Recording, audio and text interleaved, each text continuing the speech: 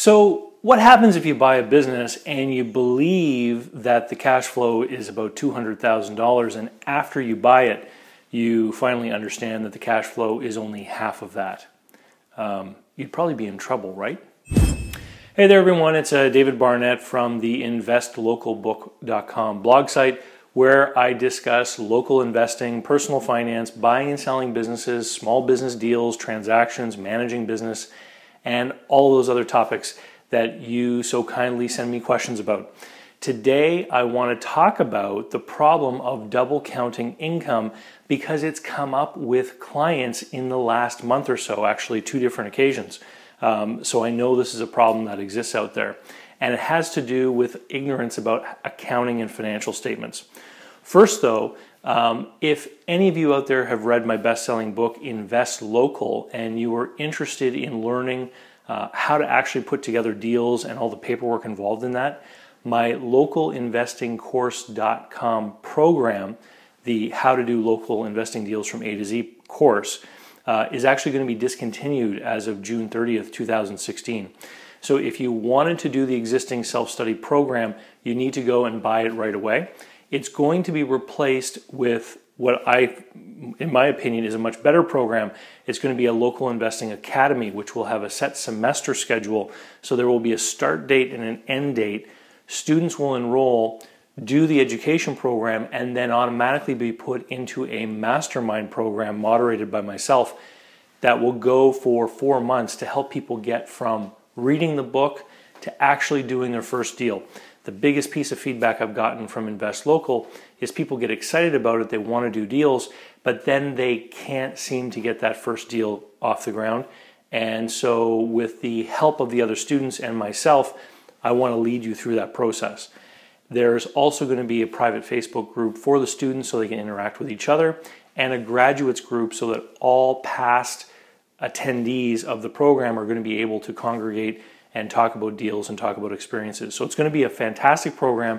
It will require a bigger investment than the current course, which is why I'm advising people that if you do just want to do the self-study program, you should go right now to localinvestingcourse.com and sign up and buy the program before June 30th, 2016.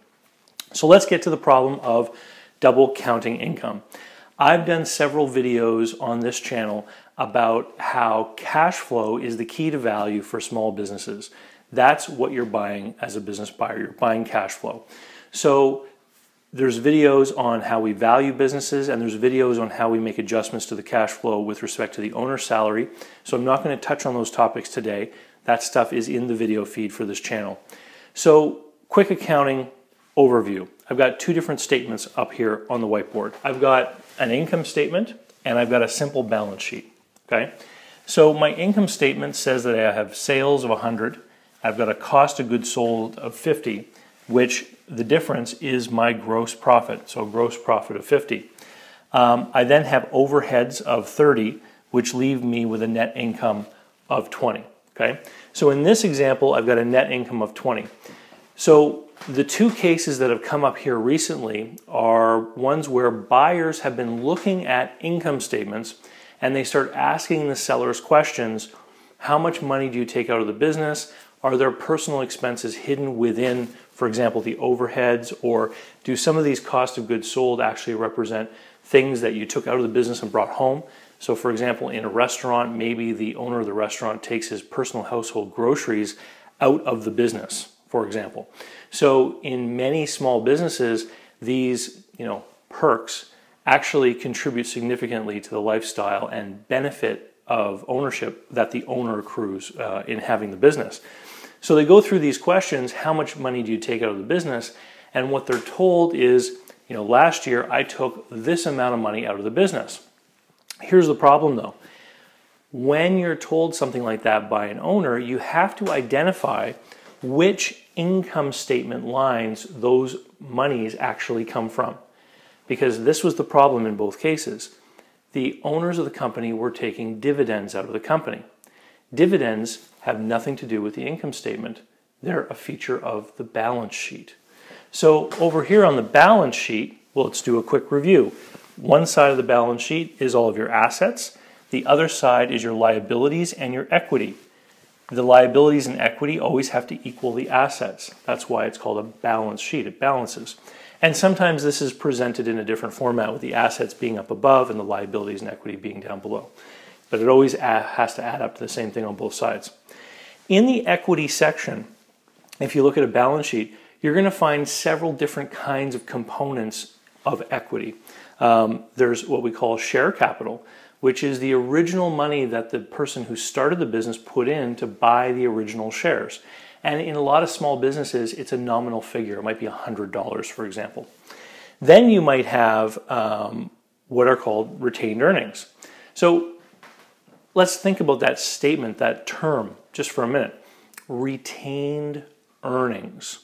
So these are earnings of the company kept in, retained, okay?